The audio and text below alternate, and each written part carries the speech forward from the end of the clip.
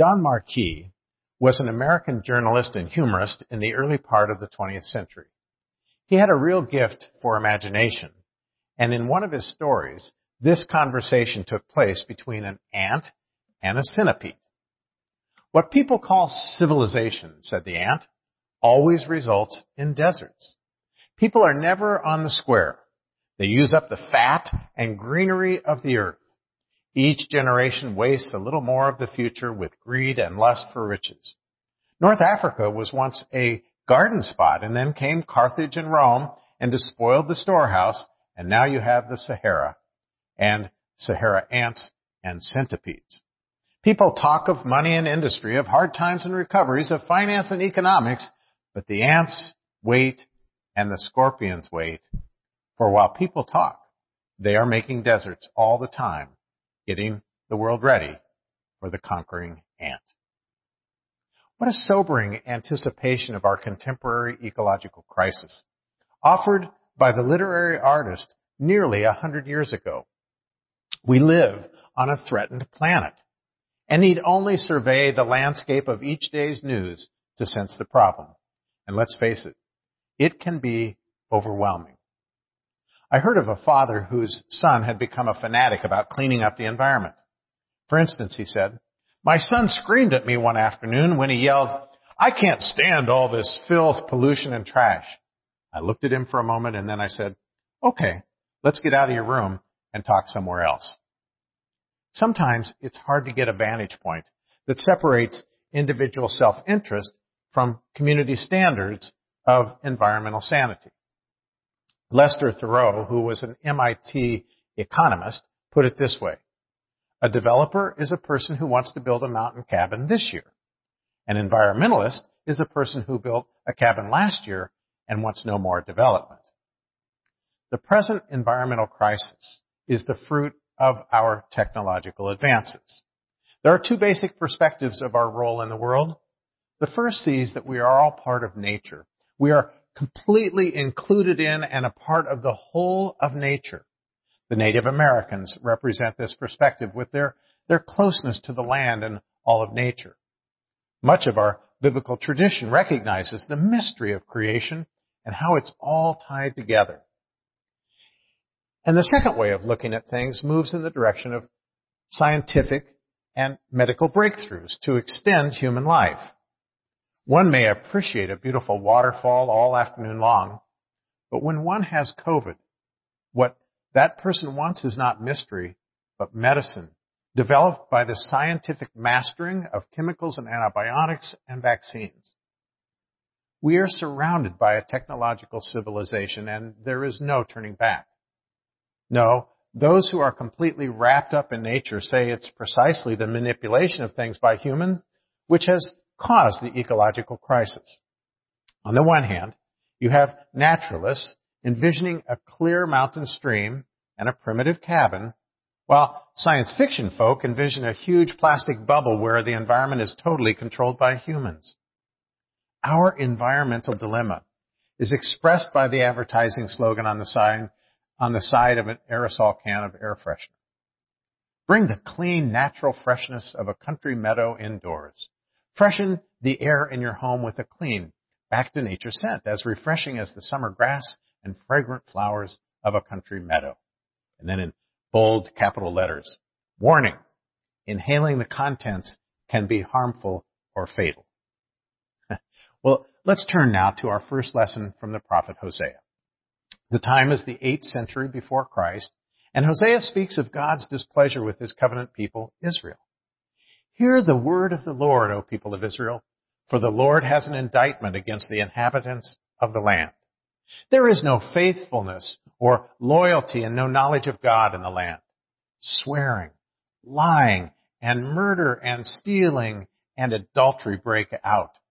Bloodshed follows bloodshed.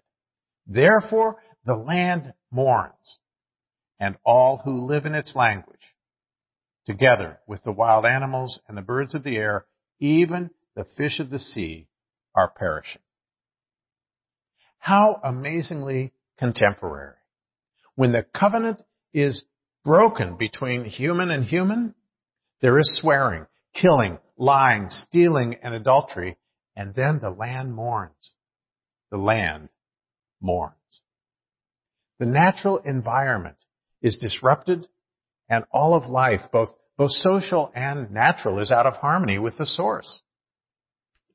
Each one of you listening has experienced that moment of mystery in nature when the sun is setting or rising, when the water is perfectly still or barely rippling, the birds are fluttering, and you experience a sense of inner peace.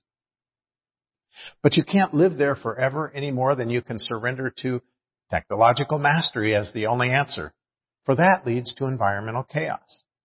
Listen to this thoughtful insight by the physicist Niels Bohr.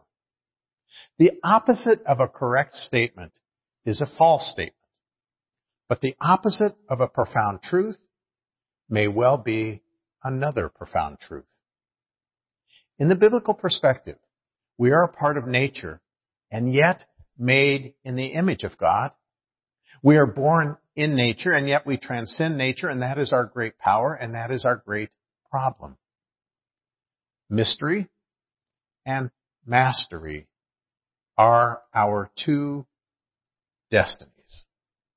And so for Hosea, mystery and mastery give way to covenantal relationships where humility and modesty are called for in the midst of those who embrace all of nature as part of it and those who would control it.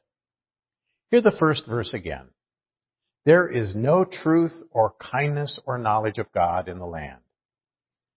Truth, kindness, and awareness of God. These are the dimensions of covenantal relationships which must be honored, says Hosea, if the land is to be healed. Since the land mourns in our day as it did in Hosea's, so too does the land need to be healed in our time. For Hosea said, there is no kindness in the land. As people of faith, we know kindness from our friends, family, and church family. But most assuredly, we know kindness because we have experienced it in Jesus Christ our Lord. Blessed are the kind, said Jesus, for they shall receive kindness. And then comes the plea for knowledge. Many people think of knowledge as a string of facts. If I know this, and this, then I have knowledge. In the biblical perspective, true knowledge is an understanding and receiving of our relationship with God. When knowledge is seen as a string of facts, there will always be one fact that escapes us. Like that legendary ship's captain who overheard one of his crewmen ordering another to sweep the floor. And he said, "Don't you know anything? On a ship, it's not the floor, it's the deck. And that's the bow, and that's the stern, and that's the starboard, and that's the port.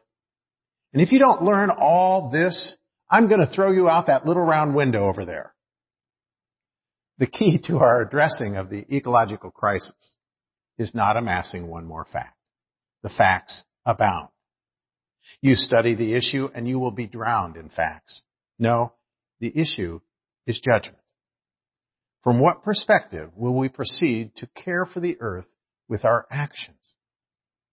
My people are destroyed for lack of knowledge, cries Hosea. Verse 6. The missing knowledge is that fragile connection we call knowing God. When the land mourns. Our ecological situation and challenges will never be addressed solely by a naturalist perspective where all of nature is reduced to mystery, nor by a control perspective where all of nature is subject to technology and science such that we can master and fix everything. Rather, our environmental crisis calls for a renewal of relational perspective with its accompanying humility, where the call to truth, the call to kindness, and the call to God awareness is witnessed to and shared in our common life. And we are called together to struggle to care for the earth so that we might pass on the gifts of this earth to the generations which are to come. Has it ever occurred to you that the first incarnation was not God in Jesus Christ, but God in creation itself? As Paul said, God is in all, through all, and with all. The world is a living creation to which we belong. The world is part of our own self, and we are part of its suffering wholeness. Everything is part of God's creation, and everything is connected. None of us can do everything, but all of us can do something. And perhaps the Earth stewards will be able to meet again soon and help us with this outward journey. The Earth stewards are a group here of members who are very committed to making a difference in taking care of this world God has entrusted to us. So, in the majestic vision from Revelation of the New Jerusalem, quote, "Then God showed me the river of the water of life, bright as crystal, flowing from the throne of God and of the Lamb. Through the middle of the street of that holy city, also on either side of the river, is the tree of life, with its 12 kinds of fruit, producing its fruit each month. And the leaves of the tree are for the healing of the nations." When the land mourns, the prompting is for a renewing of the vision that all we possess is a gift from God, and that the tree of life, which God sets in the midst of the vision, is for healing and wholeness. That the land might be renewed and our lives empowered by the truth, the kindness, and the knowledge of God, the giver of all gifts.